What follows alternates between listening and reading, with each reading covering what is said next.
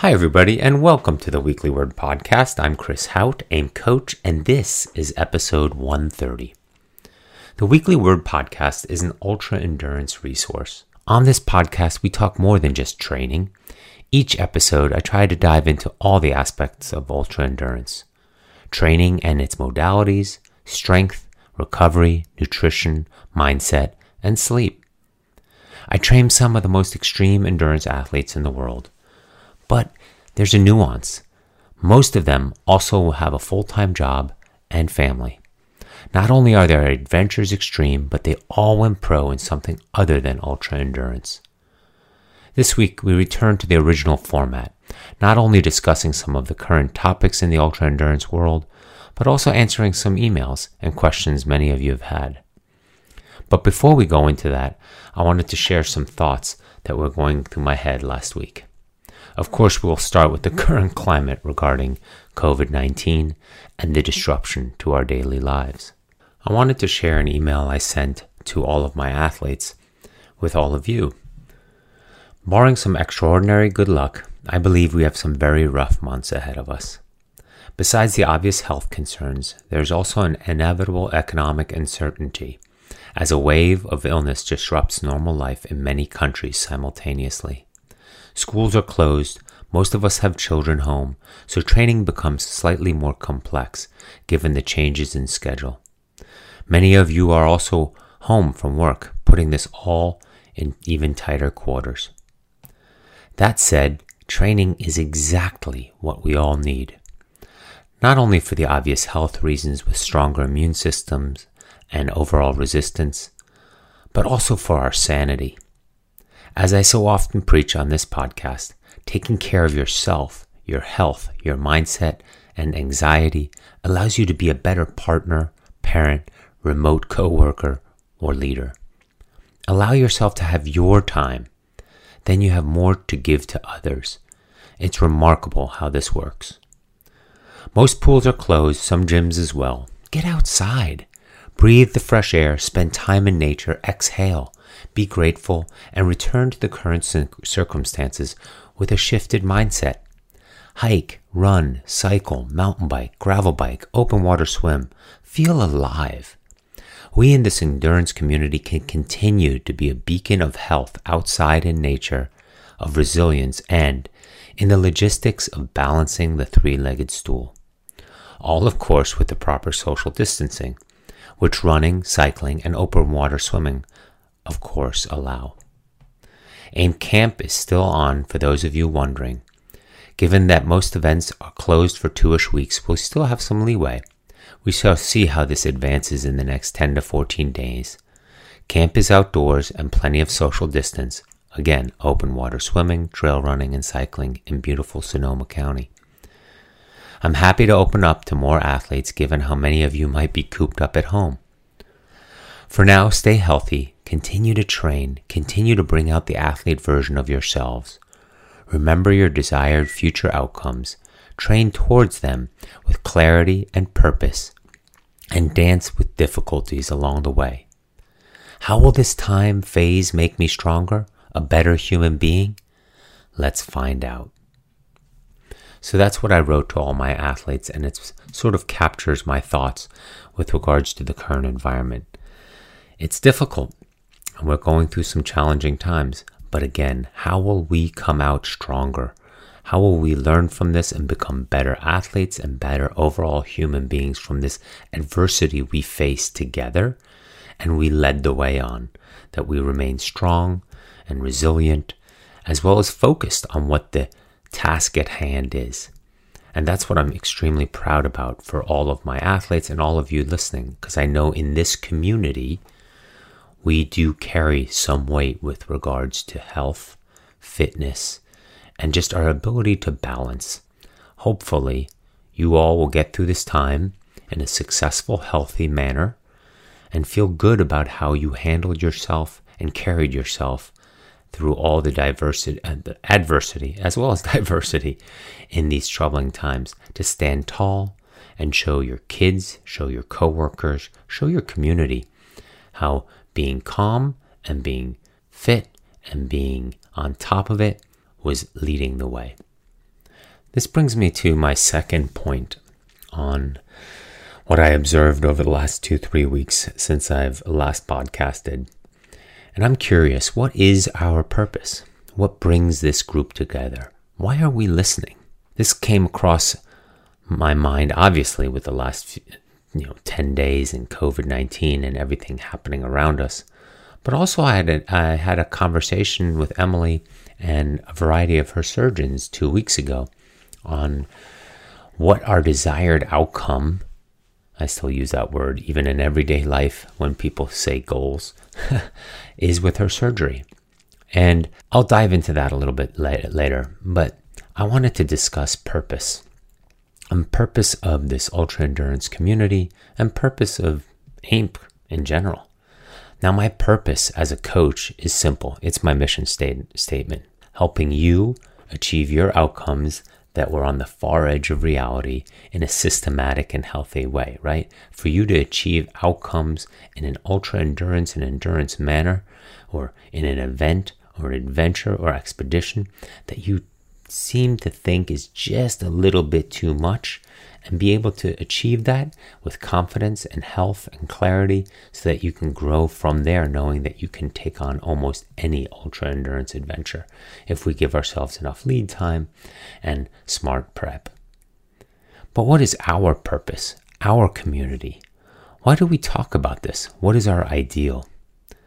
We all went pro in something other than endurance sports. Yet we still want to maintain our athletic primal selves. We want to express ourselves, our athletic self, despite our busy lives, career, and family. We want to have an athletic self, more specifically an endurance athletic self. That is what bonds us. That we still have an athletic self in us that we want to bring out, that we want to bring forth. Not in the intense way of our teens or 20s, which for some of you is okay. I was there too.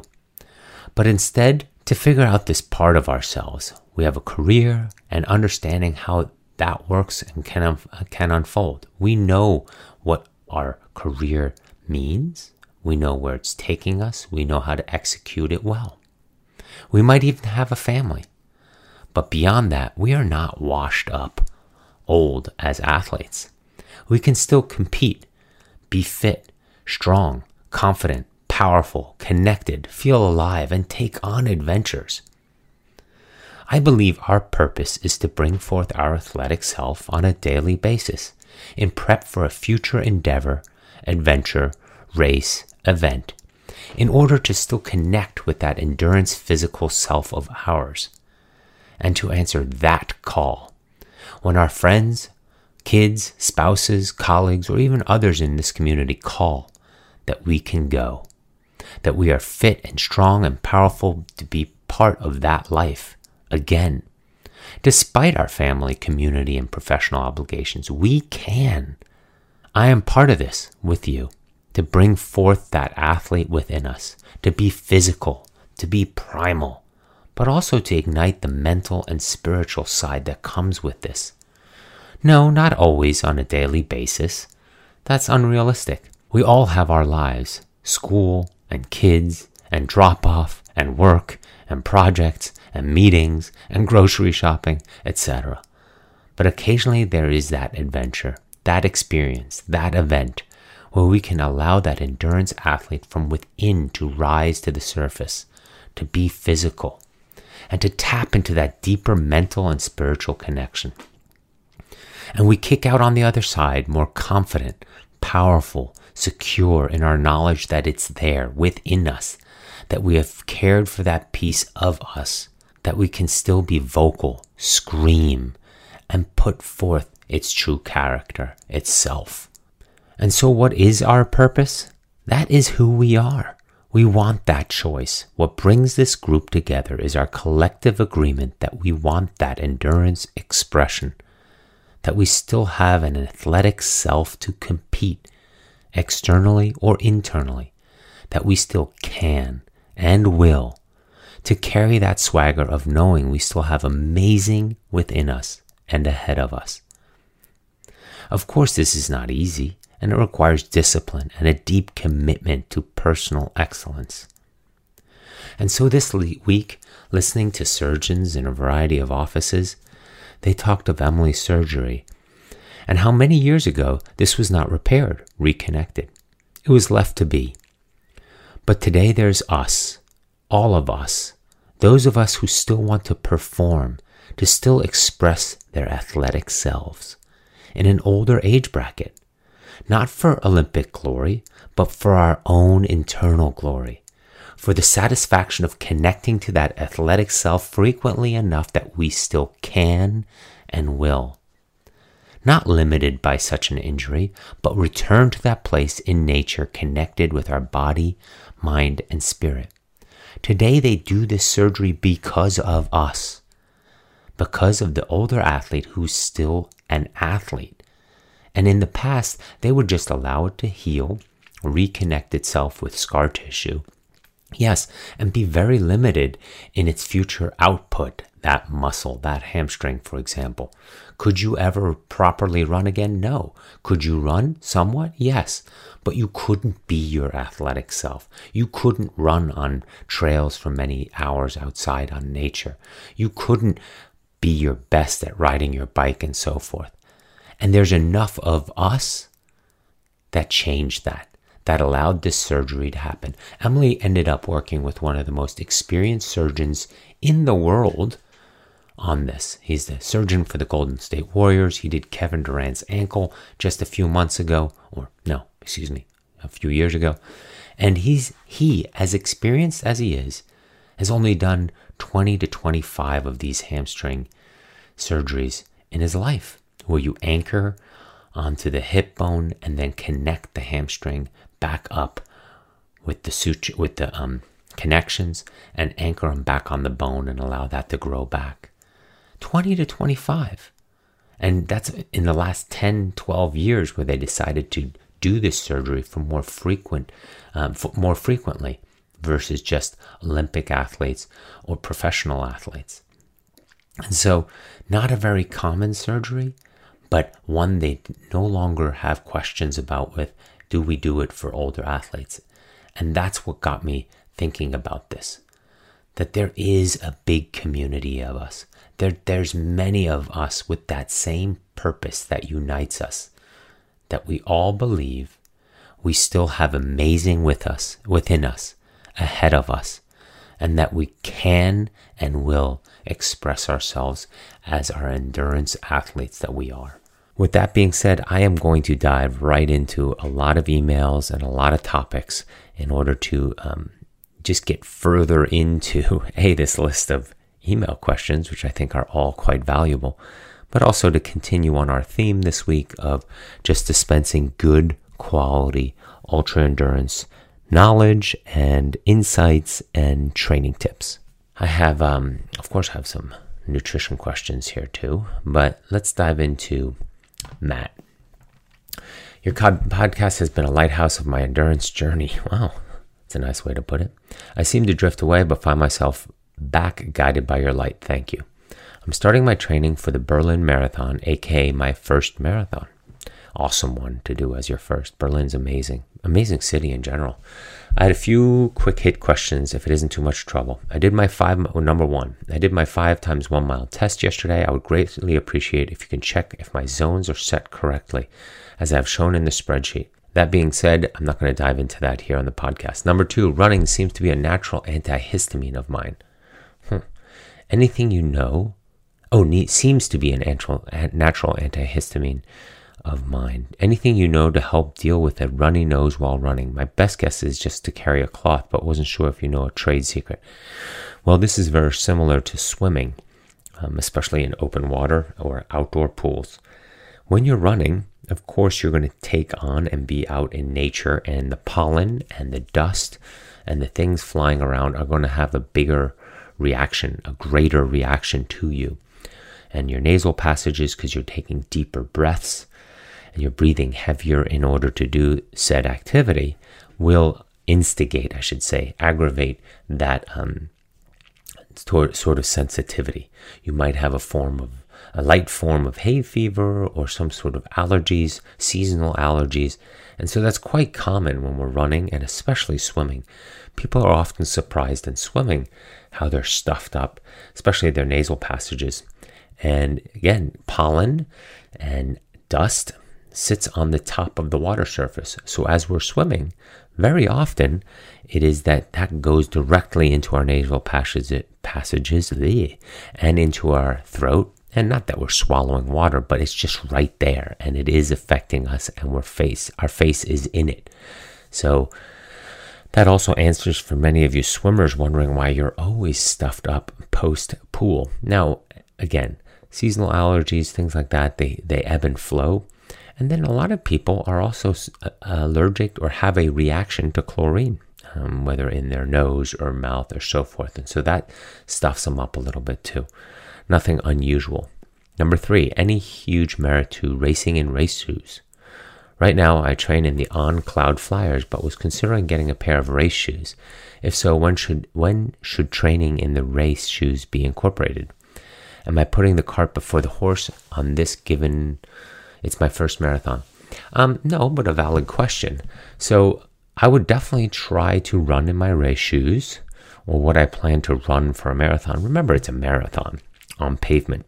So the racing flats shouldn't be quite as flat as what you might see for 5K runners or 10K runners. That's a lot thinner sole and is designed for higher turnover and faster running where you're landing less on your heels in general. The faster you run, the more you're on the midfoot and front of your foot. And so therefore, the less of a build-up, many would argue, needed for the heel. And so some of those racing flats are A, incredibly light, and B, not a lot of padding. A lot of times they're also running that on the track or a special surface and so forth. So that's the first part. You want to stay away from those type of shoes for a marathon. Maybe you do have a lighter pair of shoes or less cushioning or, even let's say those of you that are spending the money on the Vaporflies or whatever from Nike, the $200-$300 shoes. Not really what I would recommend at that level, even if it's your first or 10th marathon, because as you saw, hopefully in the New York Times a couple of weeks ago, really great article about how the buildup on extra cushion shoes has an effect on the ankle stability and balance, and that there's a lot more injuries due to them and the pronation and such. So take a look at that. And if you do need to find that article, feel free to send me an email and I will share it with you because I saved it. But that being said, once a week I would do one of my runs, tempo runs, race prep runs for a marathon. I often do those in my racing flats or similar to the shoes that I would wear come race day, and knowing, let's say in 6 months from now or 4 months from now that I might have a different pair of shoes, but very similar, either the same or similar in build up. And so let's say I have a 10-mile tempo run, or I have a run of 3 by 4 mile build. So let's say I'm out for a 15-mile run, of which in that are 3 4 mile increases. So the first 4 mile increase is from medium speed to faster than race pace. So let's say you're looking to hold a 7-minute mile at a marathon. You start the first mile at around 7:30 and you end the 4th mile around 6:30. So you're moving from slower to faster, a build throughout those 4 miles. And I would do 3 of those, and let's say a mile easy in between. Because you're resetting at easier than marathon pace, so it's not that hard to hold. So that's a run I would do in race flats, race shoes. But for sure, you want to break them in, you want to feel comfortable.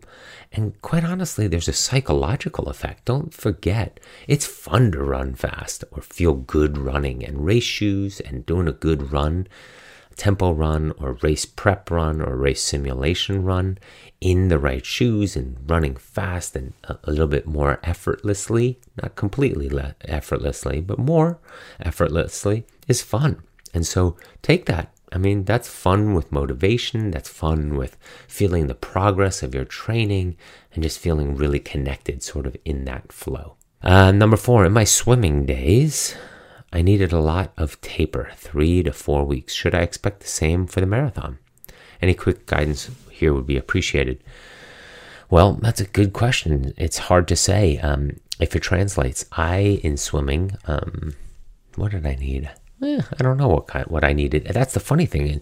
In swimming, I knew myself so little, and I relied on my coaches so much that I don't even know what kind of taper I needed.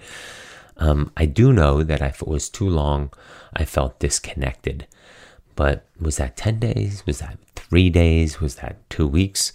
I do know that I swam very, very well in just out of training, dual meet season, especially in college. And that my drop off to tapered times, NCAAs and so forth, was not as dramatic as many others. So this is something you would have to find out for yourself. That depends also what your training stress was with swimming versus the training stress of running. Is the volume and fatigue and the wear and tear of the body the same? Because I would know that if you're a D1 swimmer, which it says on the background below, grew up club swimming, one of the slowest in the pool compared to D1 national qualifiers, and speed came primarily from training rather than talent. It's a question of what your volume was. And so if your volume for swimming was quite high, which a lot of us were when we were younger, then yeah, you need a longer taper, right? To really get that fatigue out of your system and build up that freshness. If currently you're an athlete that doesn't have that much time to train and has other stresses in their lives, but the training time is limited, I don't know. How long does it take you to get fresh? I would surely just follow a simple, generic, reliable training plan in the beginning, trust their taper, and then adjust from that for your next marathon. It's hard to know what the first data point will ever be. Number 5, do you have any running form resources you can recommend? YouTube videos, etc.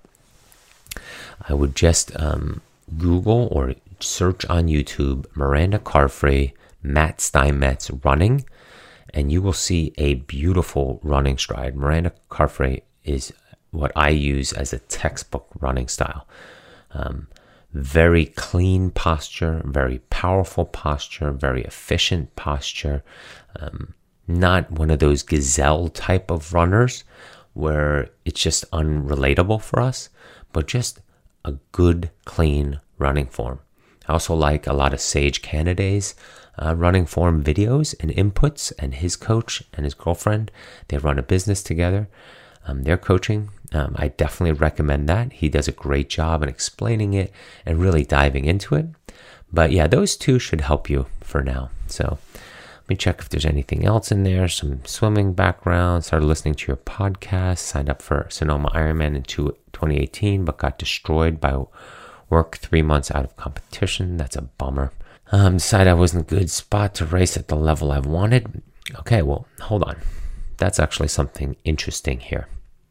Started listening to your podcast in August and September of 2017. Signed up for the Sonoma Ironman in 2018, but got destroyed by work 3 months out of competition. 2 months of 14 to 20 hour work days, 5 to 6 days a week. I loved my banking job, and decided I wasn't in a good spot to compete at the level I wanted. So dropped out of the race. All right. You guys and gals, just want to make sure here, and this is me really putting forth my opinion and my perspective onto you. Now, you can roll your eyes and just say, whatever, Chris. But the opportunity to learn and race an Ironman is invaluable. Now, I'm not sure what it means here, how many hours you did actually get in and what kind of training you got in for the Sonoma Ironman, but the opportunity to race and to learn and observe and feel it and suffer and apply yourself and nutrition and hydration and taper and training plan, all that is valuable if you ever decide to do another one. And so therefore, the reason I bring this up, those key words in this sentence, decided I wasn't in a good spot, which is fine. If you don't want to race when you're not in a good spot, that's totally fine. At the level I wanted to, well, that is expectations. And as your first Ironman, there should be no expectations. There should be just going through with the experience. And so hopefully the lesson there is don't give up on a chance to do something like this. Life might get in the way. Events might get in the way. For the rest of our lives, things will get in the way. It never gets easier. There's never all of a sudden more time. And just play the scenario out in your head. What happens if you never get another chance to do an Ironman? Even if you had 2 months of crazy bad training because of work, and you maybe had 3-4 weeks to do a short little reconnect with your fitness from prior and just sort of work your way, suffer your way, low expectations through an Ironman. What happens if an injury limits you from ever taking part in an Ironman? Or life situation with work, or where you are with work, or with children, or you have a child that has special needs and therefore you don't have time going forward. I'm not trying to be overly dramatic here. I'm trying to highlight the fact that we have these opportunities to do things that are meaningful and can last with us for the rest of our lives. And we don't want to pass them up due to expectations of a level that I want to compete at. It's something I try to explain to all my athletes all the time, and anybody I come across, that the opportunity to do these things is a gift. And if we put too much expectations or on our performance or on our outcome or how we want to be perceived coming out of it, I guess that's what I'm trying to say, then we might never get the chance to really put it forward. And I just came across something the other day about this, and it sort of captured that. In this case, it talked about good habits and leadership and so forth. But I thought of it from an endurance athlete perspective, because when perfectionists want to adopt new habits, they tend to fall into one of 3 categories. And let's say we're not perfectionists, but just we have expectations of ourselves. We have, as we were just learning, a level of competition that we want to show up as, a person or persona who we want to be. They bite off more than they can chew, and their plans are too onerous to manage. Okay? They avoid starting any habit unless they are 100% sure they can hit their goal, right? In this case, every day, which leads to procrastination. So this is the first of the categories. Unless you're 100% able to do it the way you want to do it. Again, I'm projecting here. I'm not trying to say that this person was in a situation where they were trying to be 100%. Maybe it was that their level of fitness was questionable to even finish it. Totally. But I'm bringing this up because there's plenty of athletes who turn down an opportunity to race because they feel that they're not ready yet especially for their first, to experience an Ironman.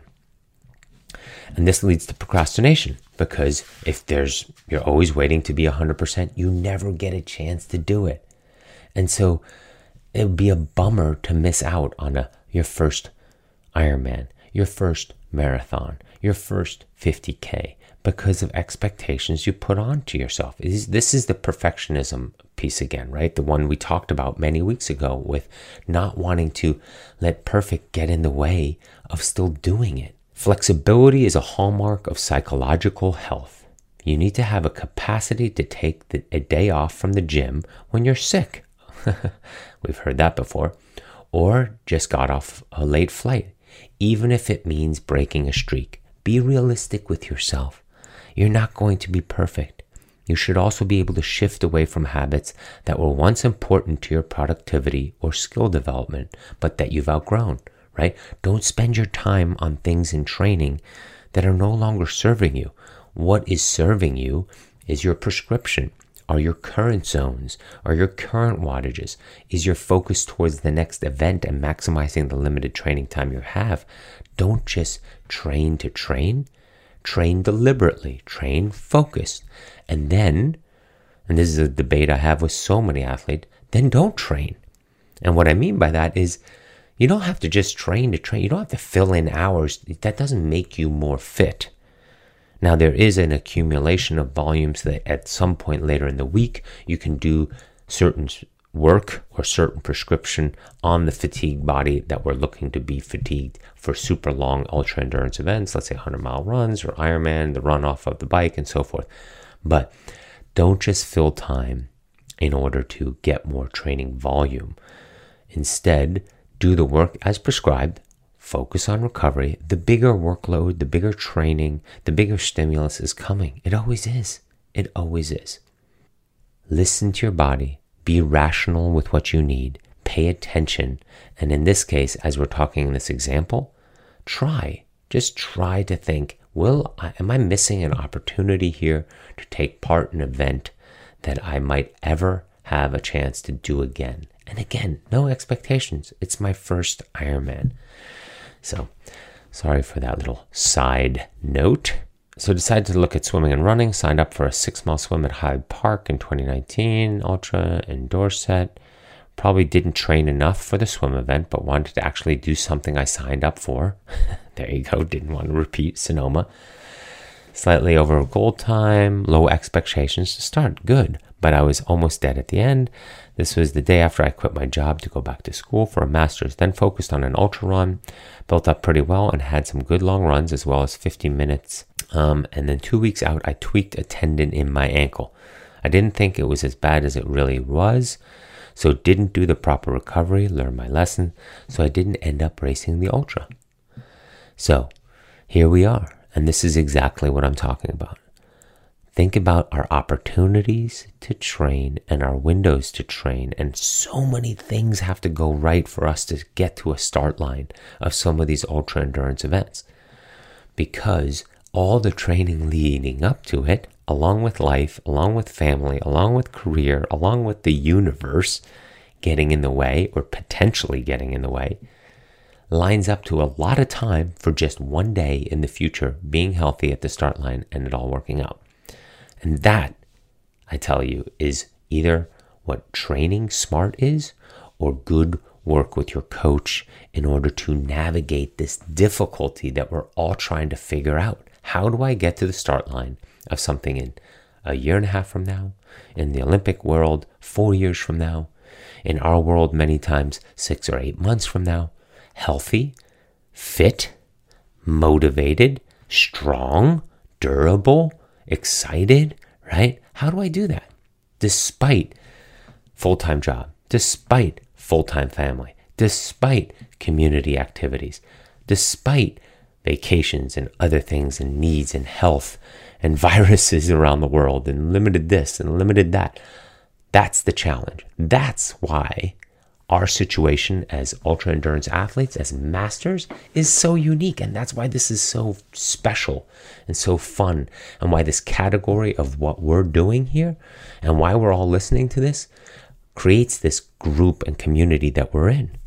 Because we all know it's way harder to do it this way than when we were in our 20s or in our teens and had a lot less responsibility, had a lot more time, didn't have a family, didn't have a mortgage, didn't have all these things going on, didn't have a career, didn't have professional obligations, didn't have to serve in our community, didn't have to do all those things. And not a question of have to. A lot of these things we sign up for and volunteer for, but you know what I mean.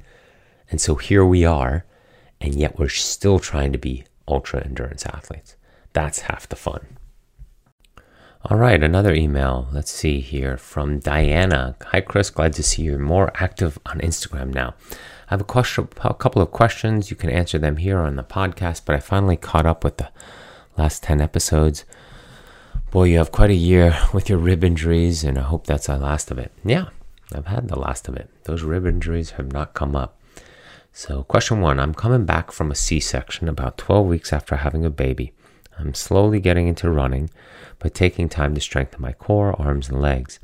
It's incredible what 6 weeks of walking only will do to your body and strength. My goal this year is to run a 24-hour race in November. I have an incredible coach who is absolutely fantastic, and she's rebuilding me from the ground up. What I'm wondering, though, is how do I work on my mental game? I picked a mile loop course because of my PTSD post 2 tours in Iraq. Wow. That caught me off guard. I cannot go do an out and in or... Okay, I'm sorry, but this is written hard to read. I cannot do an out and in or a point to point through the woods because I am not sure how that will affect me. I know I can run. Sarah will definitely take care of that part. And I am sure she can coach me towards my mental strength too, but I would like to hear what advice you would have for how to prepare. I would like to be as successful as possible because I'm planning to raise money for a PTSD foundation. My background, I've been running for 13 years with close to 100 races under my belt, to include 10 marathons and 3 50Ks. So we're looking to do a 24-hour race, which is a different animal. So the question here would be, what kind of 24-hour race is it? There's 24-hour races that are on a track. There's 24-hour races that are on loops. Let me just see here. I picked a mile loop course. Okay, so there you go. I picked a mile loop course. So it's a 24-hour race with a mile loop course. So is there a way to get on that course prior in order to get yourself familiar with it and therefore not struggle with it? The other thing to keep in mind is running at night, 24 hours. You could be anywhere in the world when you're running at night. That's the beauty of running at night. Or in some cases, it can be difficult because you might be bothered by that with regards to the PTSD. I would practice running at night in the dark. I don't think these loops are very hilly or have much of a hill on it. So it would be good to get a video or get a good sense of that course and then simulate it where you are. Simulate it at home. Simulate it, or not at home, but you know what I mean, in your general area. But hopefully you can get on the course. I would 100% recommend getting there, getting to where the course is, driving there, spending a day, seeing it during the day, maybe videotaping it while you're running, meaning on your iPhone, and then possibly doing the same thing at night, or just getting familiar with the loop and therefore understanding how it would feel at night and then finding similar at home. That would be the number one priority and be the best priority because you're simulating the exact thing. Maybe it's close enough that you can get there frequently, meaning once a month, to practice some of your long runs on it. But if you can't, hopefully there's some video, or the race organizer or the organizers can send you something, maybe a GPX file or so forth. And again, you familiarize yourself with the type of course that it will be so that you have it in your mind. And when you close your eyes, a 1 mile course, you can build up a vision aspect that you can close your eyes and see yourself running that during the day, during the morning, during lunchtime. What the aid stations will look like, what your crew area and aid area will look like, how your support will be there, what it will look like when they're cheering from the sideline, what it will feel like in the late afternoon, in dusk, dark hours, what it will be like at night, what it will be like when you're running with that headlamp, what it will be like as the sun comes up. All those things, you want to go through every single one of those things. And you do 100% have the ability to do this well enough that come event day in November, there is nothing unfamiliar to it, of the course of that 1 mile loop to you, that you almost see yourself running in a movie that you already know the ending, that you know how this will unfold, you know how it will feel, you know how it will fatigue you at night or in the morning or in the afternoon, or the boredom, all those things. The beauty of visualizing something like this and the way you're going about it, hopefully, because if you have a chance, of course, again, to get on the course, that makes it easier. You visualize it and you simulate on it to reinforce your visualization. Now you've done all the scenarios. But if you don't have a chance, but you have a good idea of what it will look like, and the day before you get there, before the event starts, maybe you get a chance to run a mile on that course, then again, this is all just reinforcing what you've trained for. And the mind is in no way stressed, uncertain, curious, on edge, anxious towards what you're about to do. If done well enough, you should know every pebble on that course. And even if you've never been there, but you've visualized it well enough and you've felt it well enough and you've seen it in your mind well enough, and again, at night, you could be anywhere. It's just you and that headlamp. So for a lot of this November, probably 12 hours of daylight, 12 hours of nighttime, approximately, you will have half of your 24-hour run that will be looking through the headlamp. So that's something to consider as well. So in your training, knowing that you're only getting ready for 12 hours without the headlamp and familiarizing with yourself with the course of that. But as soon as it gets dark, you could be back home on your training loop. In this case, visualization and prepping for it and simulating and reinforcing the visualization is what I would highly recommend. For my last man standing athletes, I do very similar. We get either on the course, or we get a GPX file of the course, or we get a good enough data input and insight so that we can mimic the course. And then it's just a question of the movie playing in your mind prior. And soon enough, you'll find that yes, there is a way that the event unfolds the way you already saw it unfold months ago. And then it's totally familiar. I hope that helps. Let's see the next part here. Question 2, I'm debating on taking the USASTF certified course on becoming a running coach. I heard in one of your episodes you mentioned that it would be nice if coaches shared their experiences and training. Like I said before, I've been running for 13 years and have been leading various fitness programs for the Navy for 19 years. But it seems that no one wants to work with me unless I have a paper to prove that I know what I'm doing, even if it's a certificate from an online course.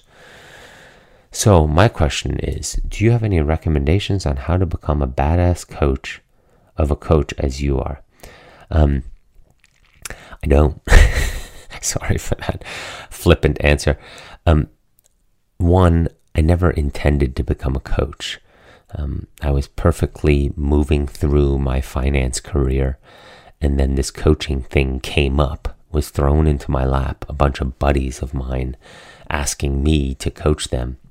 And going back to the way I see the world, I said in order for them to do it seriously, they have to put some skin into the game. And then therefore, I'll feel guilty because they're putting skin into the game of not delivering. And that's sort of how it started with coaching. 3 buddies of mine who next week I'm going to one of their second wedding. The same 3 guys I've known for, in the meantime, 22 years. And they're always in my world, and they started this whole thing, and they give me a hard time about it all the time. So that's sort of how I ended up in it, and it just grew from there of more and more people. But the important thing for me, I was incredibly fortunate that I was also in the world and racing it, and I had some very good results.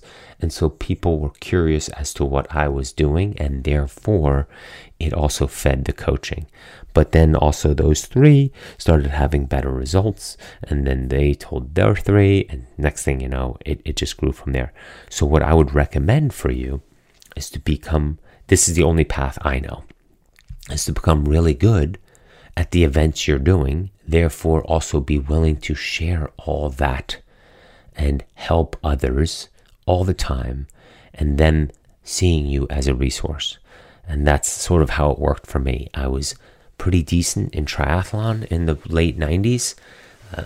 Had done 2 Ironmans, maybe. Not a lot. So I was pretty new to this, 2 or 3 Ironmans. I qualified for Hawaii on my second one. No, I qualified for Hawaii on my first one, but I couldn't go because my buddy had a wedding the same weekend on another Hawaiian island. But that's a good story for another time. But I accepted the slot thinking that I could get to Hawaii. I was like, it's Hawaii. What's Maui to the big island? Not thinking that I would finish the Ironman at like 7 o'clock at night and had to be at a wedding the next morning on Maui. Anyway,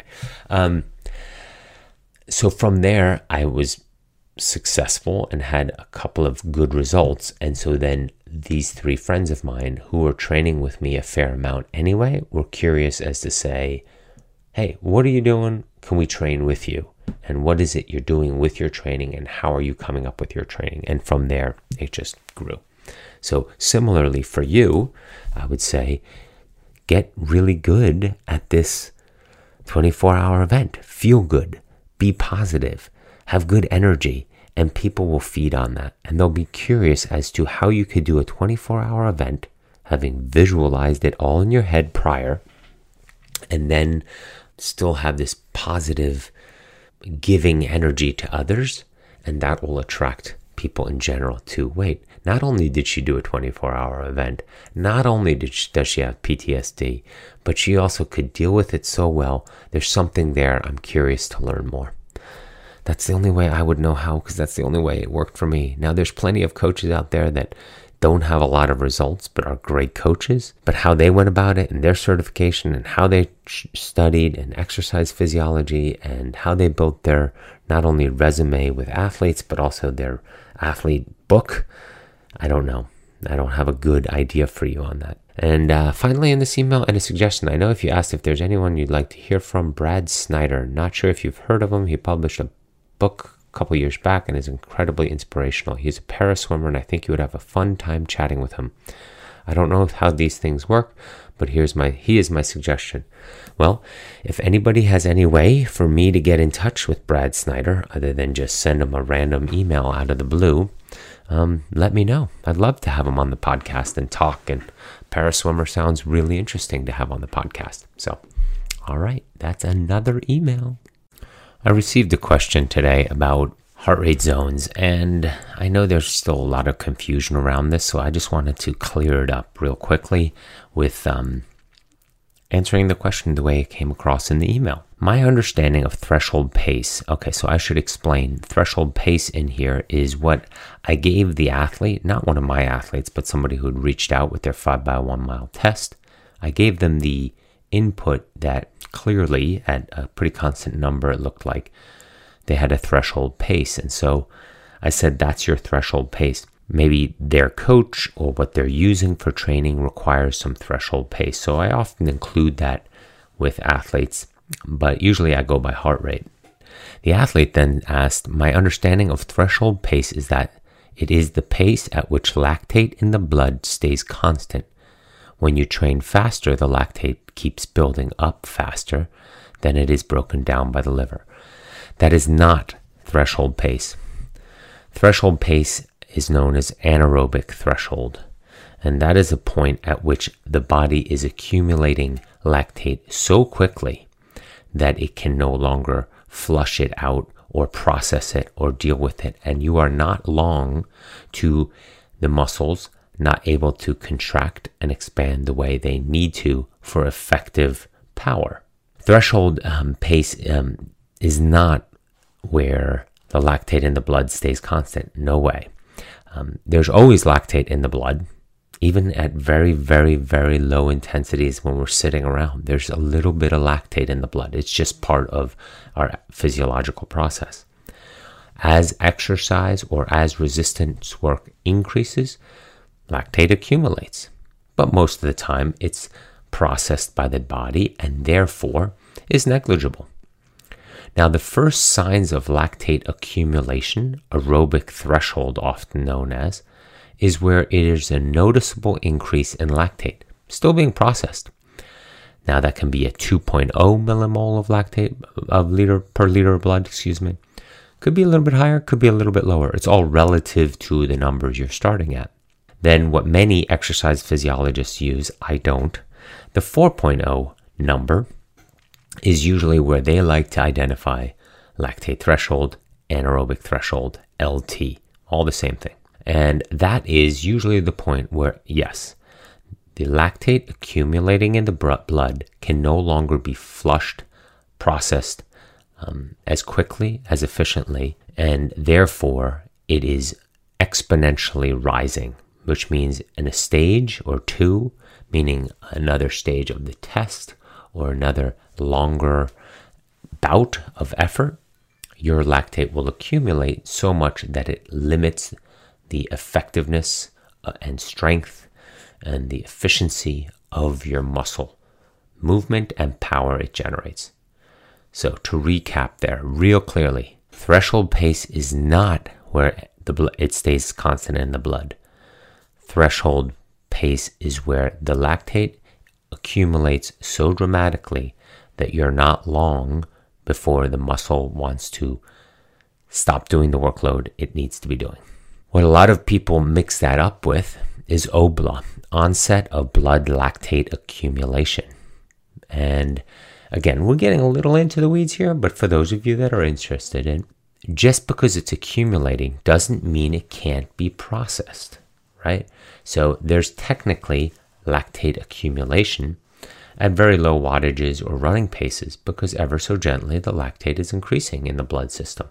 It's a byproduct of exercise activity. And so therefore, our body, as it gets fitter and fitter, has the ability to process and use that lactate and filter out that lactate and flush out that lactate so that it doesn't accumulate to a point where it is limiting the power, the pace that we're running, and so forth of the working muscles. And so let's not confuse OBLA, onset of blood lactate accumulation, LT, anaerobic threshold. Those are all synonyms for the same place on the lactate accumulation curve. So all to keep in mind. I hope that clears it up a little bit because this can get confusing. But the athlete also asked what those heart rate zones mean, him or her. Now the challenge here is that I don't know. It depends on the athlete, it depends on the prescription, it depends on what they need in their training, how much zone 2, how much zone 3, how much zone 4, what they're getting ready for, what their experience is, and so forth. When athletes just send me their 5x1 mile test, I from there just pull their zones. Zones and the data are irrelevant to the human being. They're just data and an interpretation of it. Now, when you throw in pace, you get a better understanding of what the athlete can do. But again, it's not necessarily that it paints a picture. It just gives us a snapshot of some data and the heart rate zones according to that. Then you need to train it and hopefully see an outcome that is better. What is the outcome that is better? Well, it could be at very similar heart rates, you're running a faster pace at the next test. Because the test is a 90% almost all-out effort, 5x1 mile with 1 minute rest. What you should be seeing is that when you run the test again in 8 to 12 weeks or 16 weeks, you run at the same effort level, close to 100%, let's say 95%. You have the same recovery and you have the same number of repeats. Hopefully, the pace is faster and the heart rate is about where it was 12 to 16 weeks ago. It, in a perfect world, if you've had a dramatic improvement, also has a slightly lower heart rate and a faster pace. That means our heart has gotten stronger and more efficient, and our leg turnover, our running stride, and our fitness has also improved. But overall, in 12 to 16 weeks, the goal is to run faster at the same effort level, right? That's what we're doing in our training, in our events, and as we're getting ready to race. Racing is your ability to go at a strong effort faster. That's why we train. That's the whole purpose of training. So I hope that helps. Hi, Chris. I've been listening to your podcast for about a year and appreciate your dedication towards helping us amateur ultra-endurance athletes. I've just turned 30 and completed my first Ironman in Busselton, Western Australia in December last year. What a day and a journey leading up to it. I've had an ongoing hip niggle which flares up when playing tennis. Lateral movements. It was present during Ironman training, but not enough to affect training. Since Busselton, I definitely have the ultra endurance bug, but I feel if I were to push through volume for another event, my hip will become more of a problem. Here's my plan, in which I would like your thoughts. Strength train my body, specifically the chassis, and become more flexible to be able to handle any challenge sport that comes up. I've basically dropped all volume of running and have replaced it with chassis flexibility training. Lower back, glute, hamstrings, core. As for flexibility, I want to be able to comfortably deep squat barefoot, as I think that is a good measuring stick for the lower body. True. I'm most definitely in this endurance game for the long haul, and I'm willing to focus on my niggles and balances before I jump into another challenge. Let me know what you think of my master plan. P.S. I've enjoyed your podcast with Tim DeBoom. More interviews like that would be great, which I'm planning. All right, so you're just turned 30, so you have 30 years of ultra endurance, fitness, training, events, adventures, expedition ahead of you. So yes, it is a good time to think of this and wonder how you can make your body more durable and stronger. And strength training is surely part of that program. But don't overlook that if you plan to do one of those three sports or all three of the sports of triathlon, you want to stay connected to the movement, neuromuscularly firing and engaging with the strength that you're building and the chassis integrity that you're providing is important. Now, it doesn't have to be a lot of volume, like you said. I think you said I've dropped all flexible. If I were to push through the volume, I've basically dropped all volume of running and I've replaced it with chassis build. So I would definitely think about or consider continuing to run post a good strength training day. Just a 30-minute run. And consider continuing to swim and cycle to stay connected to those movements. Because what any older athlete will tell you, 40s and 50s, is that they wish they would have stuck to the consistency of said activity in order to remain efficient and connected to that neuromuscular memory and that firing and that chain that we want to stay really in tune with. The more years that you can do said activity of, let's say, running easy with good form, cycling easy with light and high cadence, swimming smooth with good technique and form, despite and whilst doing the strength and durability and flexibility and chassis work is, in my opinion, the ideal balance between the two. Now, nothing overboard. You don't have to go on a 5-hour run in order to do this. 45 minutes here and there, 30 minutes here and there, multiple times a week is plenty. Cycling the same way, an hour to an hour and a half a couple times a week is great if you get that in. And swimming also 2 times a week is also great. Now, I just listed a bunch of workouts plus strength and plus chassis. That's a lot of time. But I'm just saying that's sort of the perfect world to be in. Plus, you also want to consider strength training that many days a week. Is it really going to have the full absorption adaptation effect that you're looking for? Also, there are plenty of solid, very solid physical therapists and those in that industry that can help you address and build that strength around that hip and that weakness and that blind spot in your chain of strength in your body. So don't just look at it from one angle. Think about other things that you can do with it along the way. Flexibility is always good, and strength in this case is always good. If your future desired outcome is to go long, you want to stay connected and continue to put in the hours of repetition of the sport and activity you want to do. It's just sort of, there's no way around it. And if you give up 2, 3, 4 years here now of building a stronger body, great. That's a great idea. But don't give up 2, 3, 4 years of running. Frequency, short time on the legs, good form, but staying connected to the running form or swimming form or cycling form is what I would recommend. A lot of running emails this week, a lot of heart rate zone questions, and a lot of running questions. So let's dive into the next one. Hi, Chris. Thank you for continuing to share your expertise in a free platform such as a podcast. Your words are not only inspiring, but make me a better athlete. Good. The background remains the same. I'm 29, plant-based, 183, 69 kilograms. I was never a sporty person growing up. I like that, sporty. And I ran the occasional 10Ks in my early adulthood. You're 29. How much adulthood do you have? It was only in the last 2 years that I took up running a bit more seriously. I completed my first half marathon in September of last year. Great North Run in Newcastle upon Tyne. Cool. I will be doing my first marathon in April, very much inspired by you as well as Sunny's story. I started training for this a couple of months ago and have been spending a lot of time in Z2. I followed your advice and went back to the track with a heart strap. If you could calculate my heart rate zones, that would be great. See attached. My questions for the Weekly Word podcast are related to training for a marathon, but I think it might generate a bit of discussion. You often talk about how important it is to emulate the course of the race in your training. If it is a hilly course, you should work on those hills.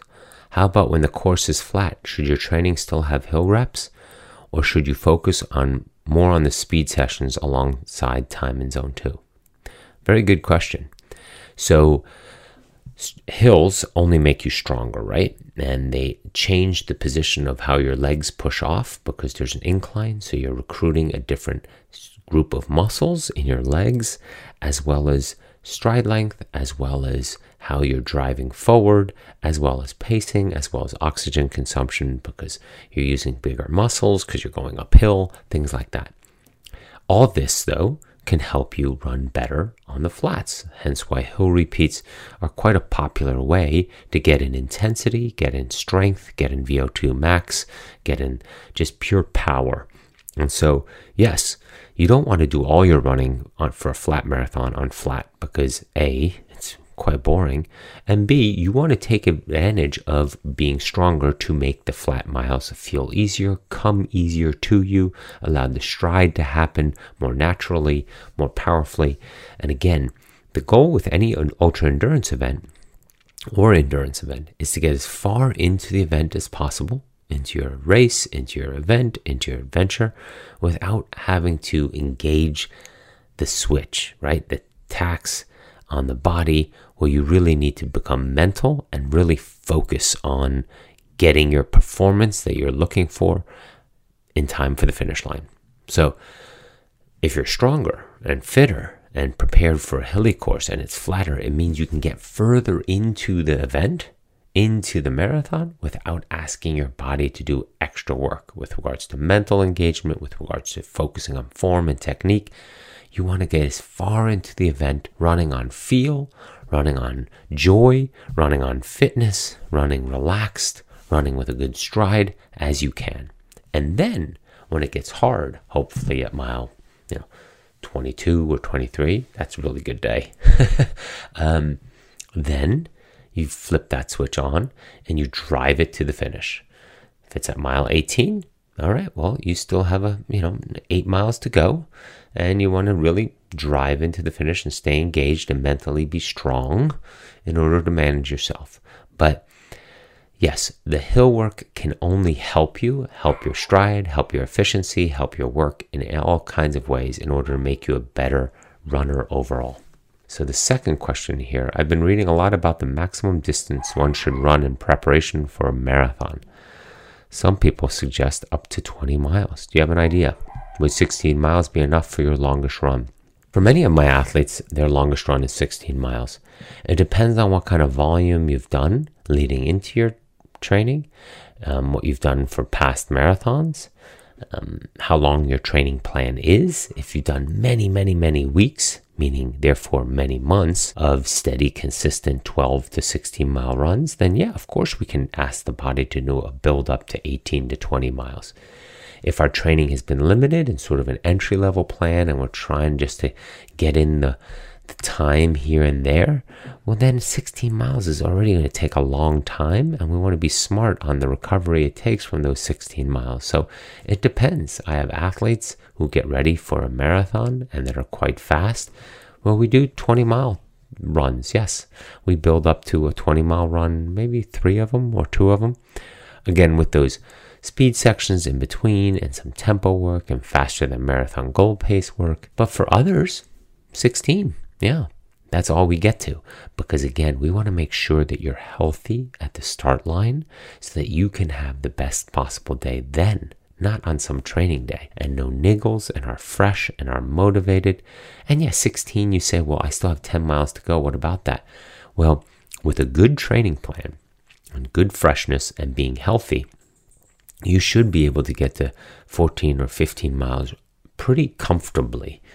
And then if you have to engage as of mile 17 or 18 because you trained through 16, well, training 16 in a training day means you did training during the week, which means you're fatigued coming into the 16, which means when you're fresh and in a race, hopefully that freshness and your training carries you to 18 or 19 or even 20 because you didn't have training that much that week and you're fresh and you're healthy and so forth. So now you only have 6 miles to go. So it depends. It depends on the athlete. Many athletes need to have a really long run in order to build up their own confidence knowing that they can do it. If this is a question, if you can do it, will I be able to complete a marathon? Well, then, yeah, you probably want to work your way up to a higher number so that you feel confident on race day that you can actually do the distance.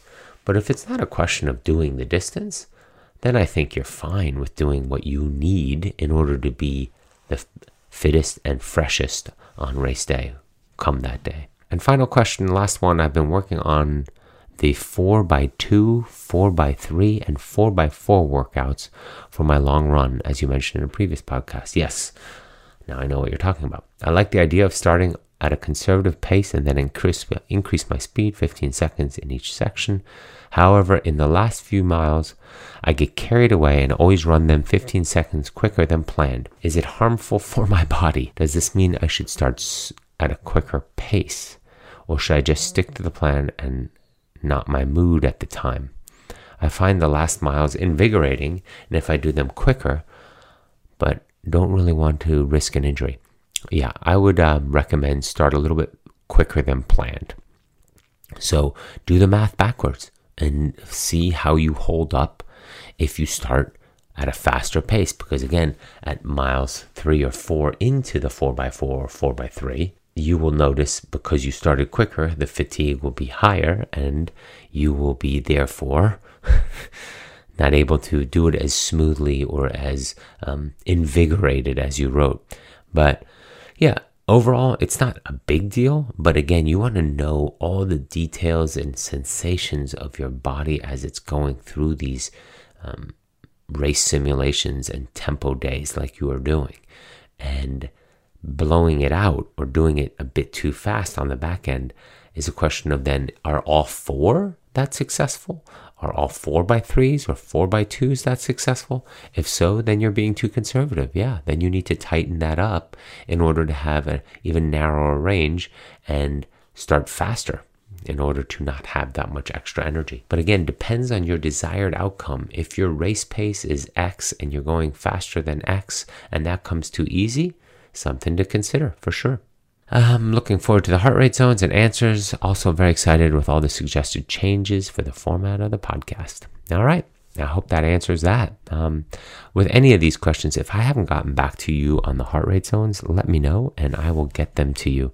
I oftentimes put these emails into a folder to be answered on the podcast, but I forget if there's heart rate zones in there that I might not have answered the heart rate zones, and here I am talking about all the other questions. So please let me know. All right, let's dive right into another email here. Hi, Chris. Thanks so much for the podcast. I'll start from the beginning. 63, surfed lifelong, distance runner in my youth. Had a stroke last summer. Quit meat, dairy, sugar, and vices. Started plant-based diet and running. At first very poorly. Gradually improved, began to get stoked, running improved. Now I'm at 7-mile runs, resting pulse 58. I follow a self-made program for fast days, long days, rest days. I try very hard to listen to my body. It works. 2 weeks ago on a long run, 7-miler, I started to get a side ache. I'm guessing my mistake now was not stopping. Took a few days off, then tried a shorter run, pain back. Took more time off, then took a long walk, and then a short jog back. Pain came back. Now I'm stuck as to how to rehabilitate my oblique and not strain the muscle. Any suggestions on this would be very helpful. Unfortunately, Jeff, in this case, with your oblique muscle strain, or if that's the exact diagnosis, I'm not sure if you had a doctor look at it. I am not a doctor, and so I know you're just asking for advice or any recommendations. On things like that, it takes a while. It just takes a while for the body to work things out. And I say this to a lot of my athletes. Give it time. Let it rest. Currently, I have a hamstring issue that's pulling on my knee as well as below my left glute. Sort of, as Emily says, empathy pain for her left hamstring. But yeah, I just sort of need to tiptoe around it. Need to figure out other things to do. I can hike with the dogs. I can do loaded work. It's just when I move to running, it is bothering me. And, given the current environment, I was going to take the month off of running and just swim a lot and do some other strength work and specific work. But, with everything shut down these days and our pool's not available and so forth, as we already discussed, I wanted to run, but I can't. And it's beautiful out. It's rained. The trails are soft. The air is clean. It is crisp. It is beautiful spring-like, cooler, but spring-like running. And I can't. And it bums me out. Now, can I cycle? Yes. Can I hike? Yes. Can I do strength? Yes. Can I swim open water? Yes. Can I do dry land? Yes. Can I do gravel biking? Yes. So there's other things to do. And the same thing for you, Jeff. Look at all the things you can do and focus on that. Maybe this is a transition where in a few years from now you say, yeah, I couldn't run, but I switched to X, or I started doing this, or I focused on that. And you might have found either a new discipline, sport, way to stay active, reintroduced yourself to different types of strength, maybe surfed more. But yeah, currently, unfortunately, on something like this, I would say you have to rest it, or, and increase the gaps, or give yourself a full month off. The running fitness and what you can do with your running and the health benefits of running are not going to go anywhere. You're 63. You're only going to continue to see benefits from eating healthier, exercising more, and being outdoors and being more active. Whether you take a month off of that now and are doing long walks and surfing and doing different things, that's not going to change that your long-term projection over the next few years is you are going to continue to get your body healthier and reset it and create a better platform for longevity, especially into your 70s, than 1 month now of frustration. And I commend you to be on this healthy, right track. I commend you for taking a sense of urgency now towards a better future, your 70s and 80s, to be stronger, more vibrant, more capable, more flexible, more fit, right? But don't look too short term, and allow that to recover, rebuild itself, and again, create opportunity out of adversity. Something will present itself out of this time for all of us, as I keep talking about, where we might come out of this going, yeah, it was a weird time, but look what I discovered. Look what I was reintroduced to. Look what I was introduced to. Look where I was able to focus my attention on this. Use this time where you're down with your oblique strain to maybe discover cycling, maybe discover mountain biking, gravel biking, a variety of different sports. Maybe you want to jump in the pool and do some swimming. So, not sure on how much the oblique strain will affect all those things, but you get the drift and what I'm trying to say. So, hopefully you heal soon. And unfortunately, I don't have any better advice other than rest, truly. All right, this next one looks like a longer email. In this case, I printed it out. Not that it's that long, but it's easier to keep things going here. I was just listening to episode 125 with interest to your step approach. I previously emailed you with regards to working out my heart rate zones towards the middle of end of last year. Your heart rate zones allowed me to end the year continuing to build capacity, even pressure on myself. To build capacity and even pressure on myself. Thank you. To give you some context about me, I'm a runner of around 10 years, picked up the sport as a way to lose weight. At that point in time, I was severely obese, and it's not an exaggeration to say that I was on the road to death. Since then, I've run over 100 full-distance marathons and several 100-mile ultras. Wow, it's a pretty awesome story. I have a 5K personal record of 20:05, full-distance marathon records of 3:29, and 100-mile personal record of 22 hours. Solid. I completed my first Ironman last year, completed it in 13 hours. Given running is my primary sport, I made some great inroads with swimming and especially the bike. My A goal was to finish feeling good and enjoying the day. I hope you did. After a year of training in Zone 2, using the Fink training plan, I had one of the best days of my athletic life. It was amazing and utterly unforgettable. I'm currently entering a new phase of my life this year as my wife and me are expecting our first child. Congratulations. To allow that leg of my life to balance, I'm anticipating much shorter distance for the next few years. The end of last year, I very much focused on enjoying shorter, relatively quicker runs. Cool. This was an important step for me as I could feel my inner monkey, super ego, critique this. Many years of running consistently 35 to 40 miles per week and then drop to 20 or less was very tricky emotionally, step to manage physically with me, weight management, and also in my mind. I'm going to use this next few years to focus on long-held desire to work on my 5K time. It is currently at 20:05, as we said. My dream currently is to go sub 20. But I do not wish to stop there. I believe very much that I will. It's not a case of if. There we go. See, second page. I listened to interest. Would you describe your step training program? See, this is why I sometimes struggle with reading these emails because they're written many times pretty fast. And so the wording I sort of have to put together. I listened to interest. Would you describe your step training plan? That's the sentence. It jumped out at me as I am indeed commencing something very similar independently on my own. When you asked for emails to be sent in to see if you can help, obviously I jumped at the chance. Currently I run 3 runs a week. Tuesday evening are my speed session. Thursdays are slightly longer capacity building sessions, remaining in zone 2. Saturdays I run a longer distance effort, which includes a relatively tempo effort at the local park run that happens to here in England. To detail the sessions more specifically, I will discuss a few weeks ago. Tuesday was around 30 minutes. This was through an undulating wooded area. Each 5-minute period had 4 minutes zone 2, 1 minute zone 4. Okay. In total, around 6 minutes effort at approximately Z4 within the 30 minutes. Thursday was around 30 minutes in total on the similar undulating course remaining at zone 2. Due to the undulation, my heart rate picked up to zone 4.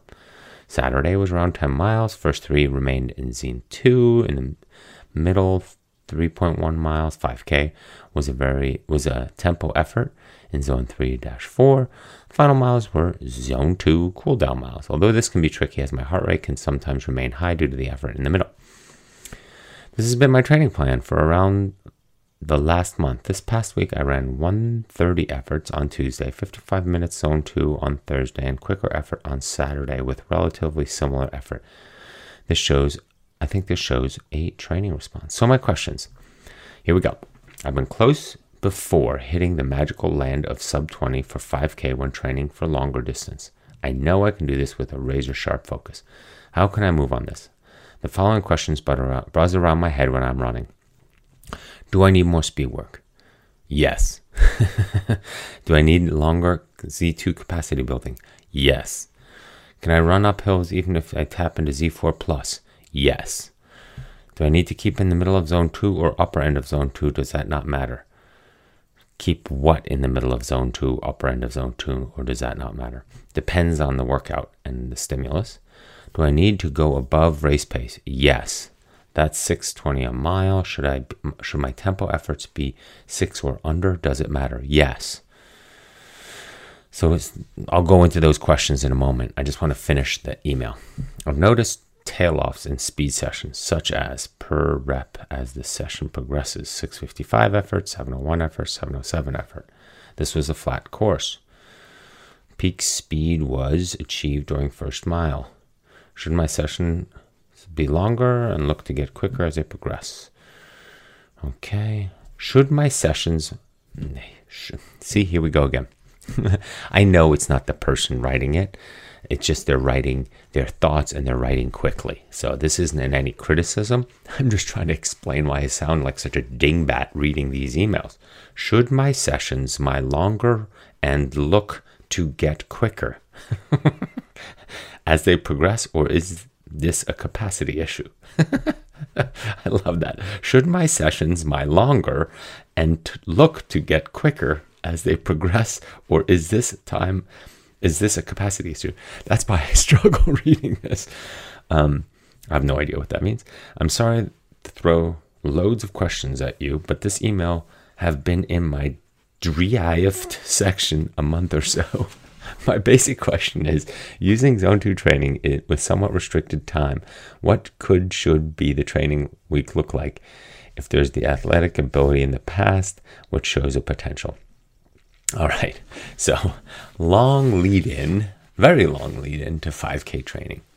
So high level here, let's keep in mind, back away from 3.1 miles, it's a 5,000 meter race, right? Especially in England, you're familiar with meters in the metric system. Absolutely, you need to get your body ready for VO2 max and zone 5 work. So your ability to tolerate the highest level of lactate accumulation, what we talked about earlier, and sustain that lactate buffering as well as the VO2 max effort as long as possible, and while holding off the legs not expanding and contracting towards the end of that 5,000 meters as best as possible. I would for sure do leg turnover work. I would sure do strength work in the gym. I would truly get on the track weekly. I would truly still do an undulating rolling zone 2 course for endurance, but endurance being relative for a 20-minute event, endurance is 45 minutes to 60 minutes. It doesn't need to be anything much longer.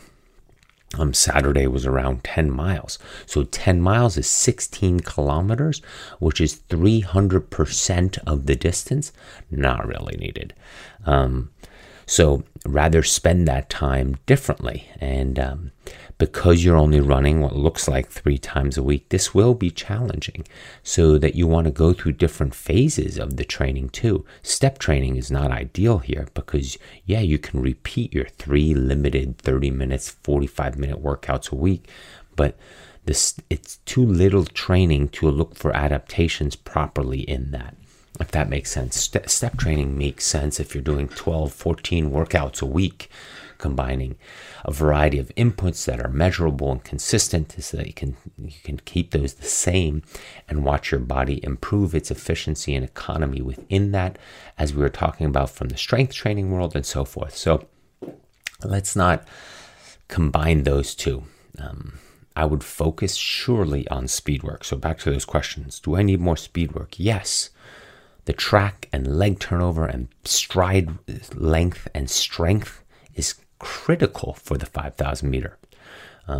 Strength in general in the gym and stretching and dynamic work and explosive work and 100-meter sprints to get the leg turnover up and bounding, and again hamstring strength in order to get that kick behind us, very powerful. I mean, there's a lot happening. The 5,000 meter is a brutally hard event, the 5K, and so best prep for that needs to be like a track training workout, which I don't actually have a lot of expertise. We can even take expertise off the vocabulary. I don't have a lot of experience with. I've done some, but not a lot. And yes, those were faster than 20 minutes. But again, I'm dealing with athletes who then have more time to train. So do you need speed work? I for sure would work on track work once a week. Leg turnover, 45 minutes to an hour at the track. A lot of rest, a lot of very fast, explosive, powerful work. A lot of sitting around and stretching and prepping and mentally preparing for the next bout, difficult effort. There's a classic example of training for something where you go hard on hard days. I mean, we're talking very hard workouts. These leave you exhausted because of the effort, because of how deep you're digging on hard days and easy on easy days. So yes, you get your day off in between, which is an easy day, but also then your zone 2 easy jog days to continue the endurance work needs to truly be zone 2 relaxed. And if the heart rate isn't coming down, yeah, you have to walk That's another way of testing fitness. Do I need a longer zone 2 capacity building? Hard to say, because I would not overlook the fact that you are only getting ready for a 20-minute event. So your ability to be comfortably in zone 2 for an hour is plenty. Good form, light on feet, and watching that pace come down is also helpful. So that will help build your competence. Yes, and confidence. Can I run hills even if I tap into zone 4+? Absolutely. Explosive, high leg turnover, puking hard hill repeats, great for this, because again, you translate to the flat road and track, that power, you will see speed gains. And again, you're thinking leg turnover. You are thinking a steady leg turnover for 20 minutes. If that cadence, your run cadence, stays high for all 5,000 meters, 3.1 miles, you will have a successful time. I guarantee you, on the time splits you sent me here with the 6:55, 7:01, and 7:07, if you analyze your stride, you will see that your leg turnover cadence gently decreased. So oftentimes we don't necessarily run out of strength and power and fitness. We run out of energy in order to keep the cadence high enough, if that makes sense.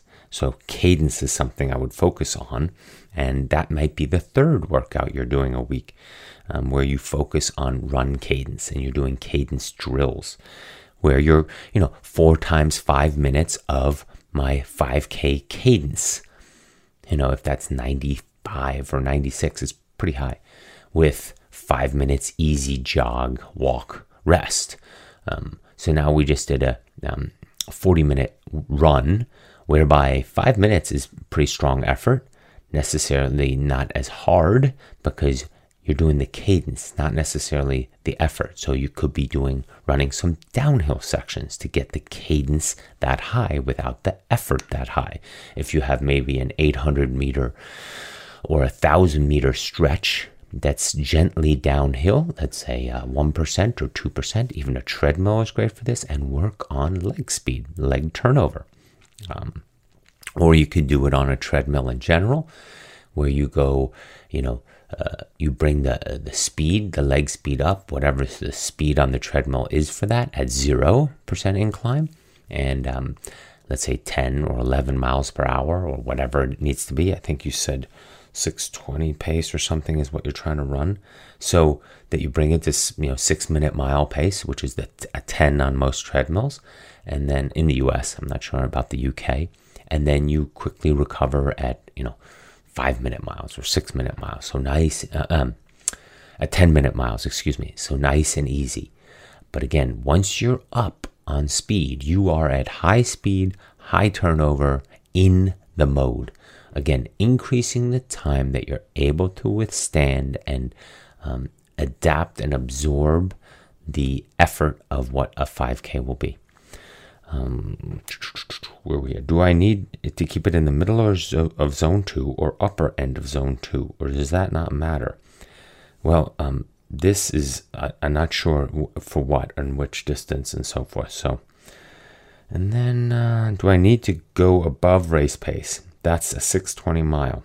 Should my tempo efforts be 6 or under? Does it matter?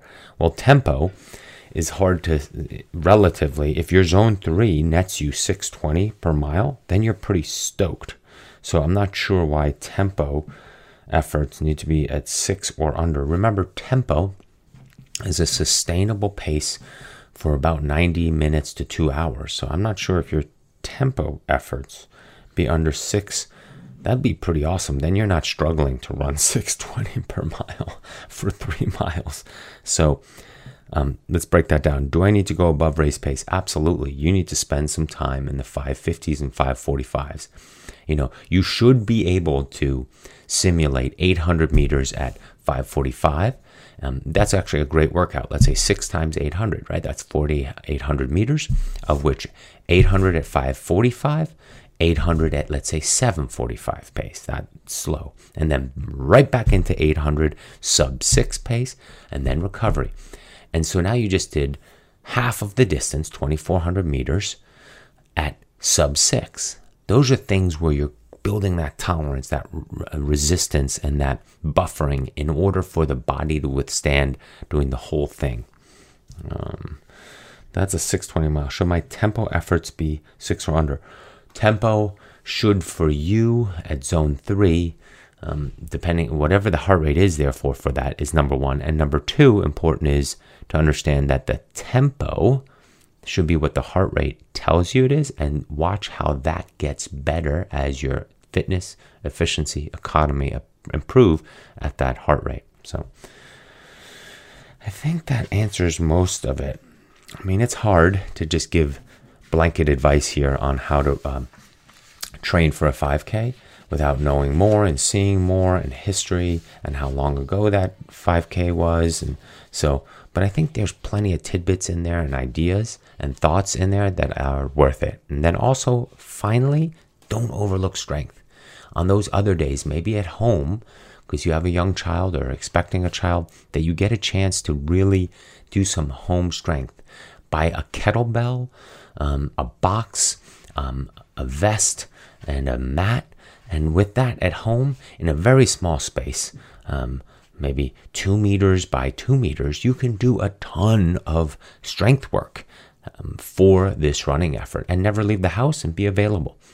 So as a matter of fact, for those of you listening that are interested in setting up some sort of home gym like this that is optimized, let's say, for running, I will gladly help you with that if you send me a note or a question, and we can go through that. And if I get enough of it, if it's something you're interested in, I can even post that online so that you guys can just use that list and that sort of description to your advantage and take it and go buy from wherever you get your things. But I'd be glad to do that. So I hope that helps.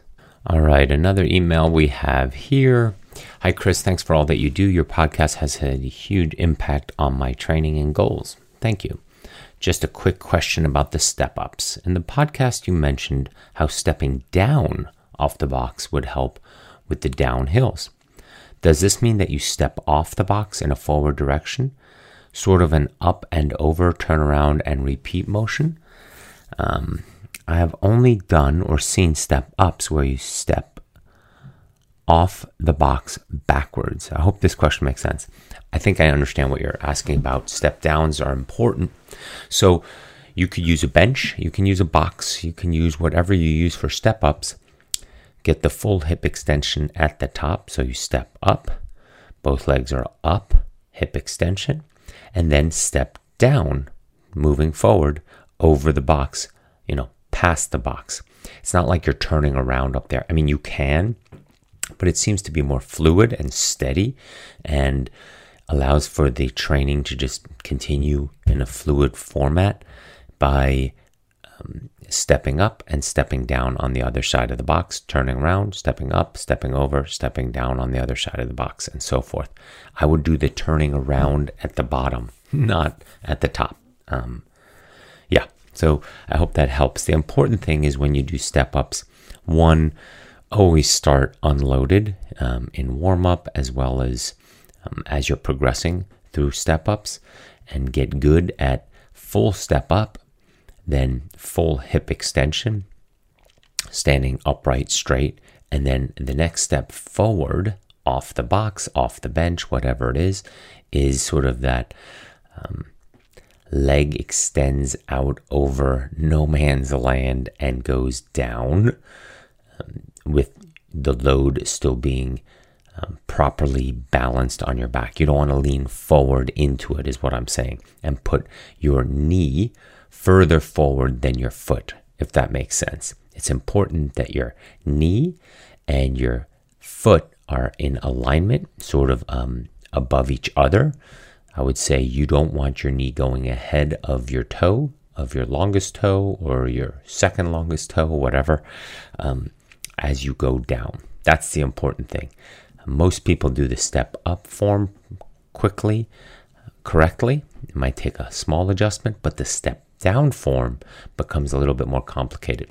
Knee over foot, or knee beyond foot. We don't want that. And leaning forward so that there's too much load on the knee with the loaded step down is also careful.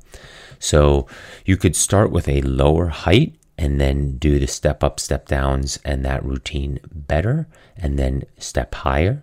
Or you can be very diligent on staying non-loaded for as long as possible, or longer than you think, and then gradually bring up the loaded aspect. Dumbbells are great for this.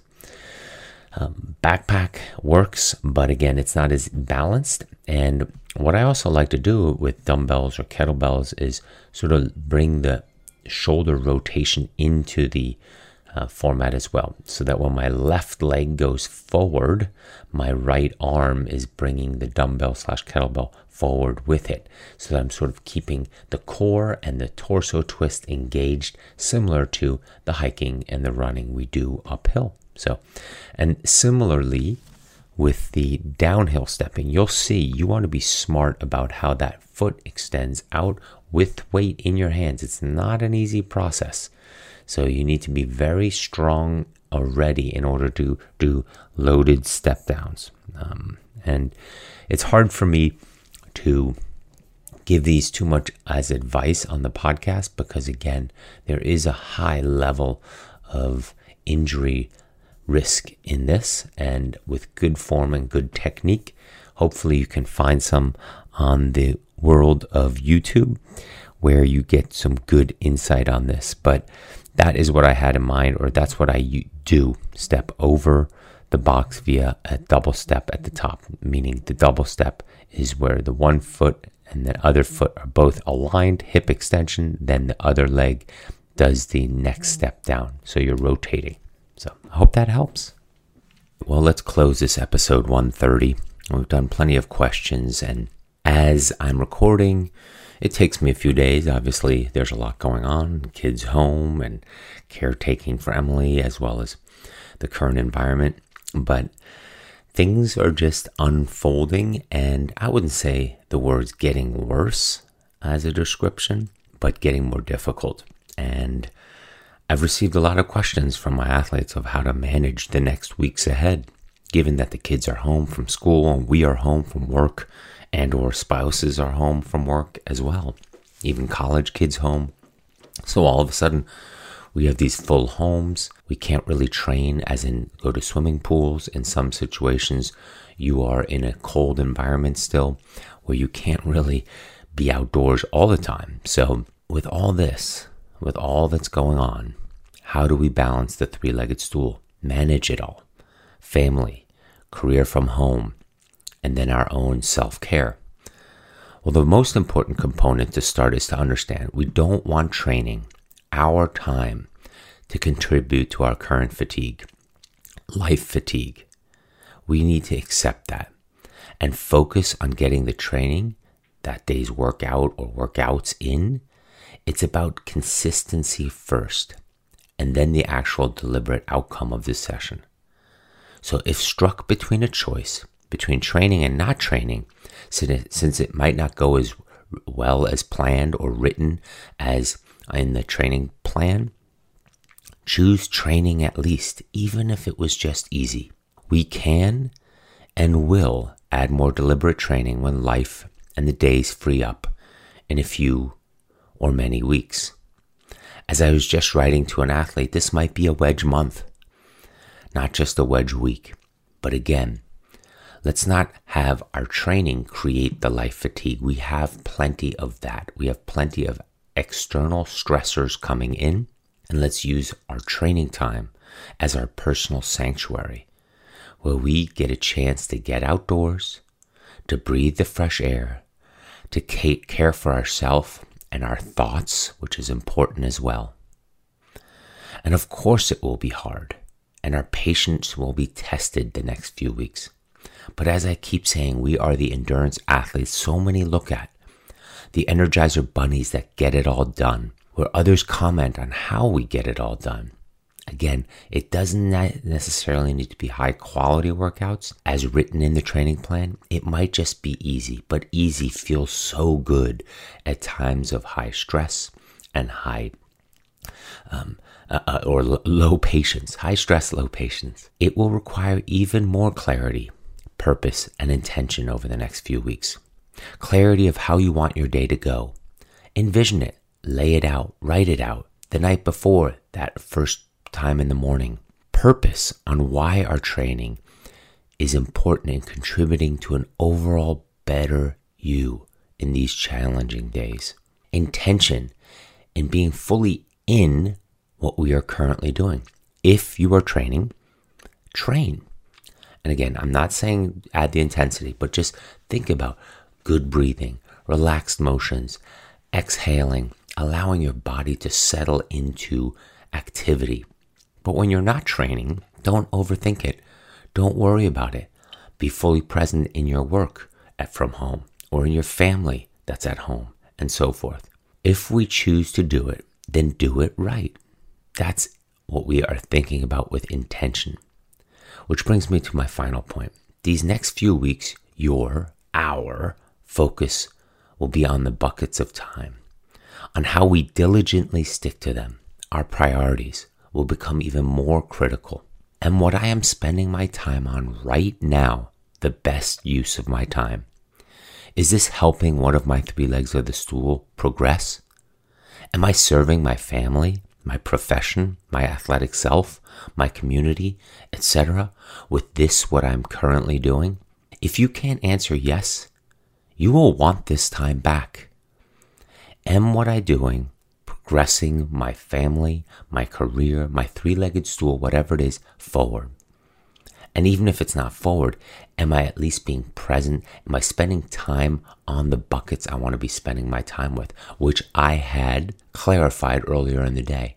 Don't lose your time in this crazy busy time with family home and profession at home and so forth. Don't lose time, because then at the end of the day, you will be frustrated that you missed some sort of self-care time. That's why we're all listening. We already all think about this anyway. How will I get in some sort of training? Even if at this time it's some sort of exercise, some sort of movement, a hike, or anything outdoors, some time for self-care, for elevated heart rate in order to exhale. You will want this time. As our patience wears thin, as we get that life fatigue I mentioned, the confidence of knowing you got your essential things done each day will be a huge victory. Ideally, your training, your self-care happens first thing in the morning so that you can focus on giving your best self to others the remainder of the day. But circumstances and life situations don't always work out ideally, but I believe all of you can and will figure out your daily grind through this. As I write in my workouts, a daily grind or grind is working steadily, not frantically. So in my thoughts for all of you, as we all work through this troubling wedge month or many weeks ahead, I want to close this episode 130 of the Weekly Word podcast with a quote by one of my favorite German authors and poets. Within you, there's a stillness and a sanctuary to which you can retreat at any time and be yourself. Hermann Hesse. Have a great week, everybody, and I'll be back on this podcast quite quickly as there's a lot of topics going around.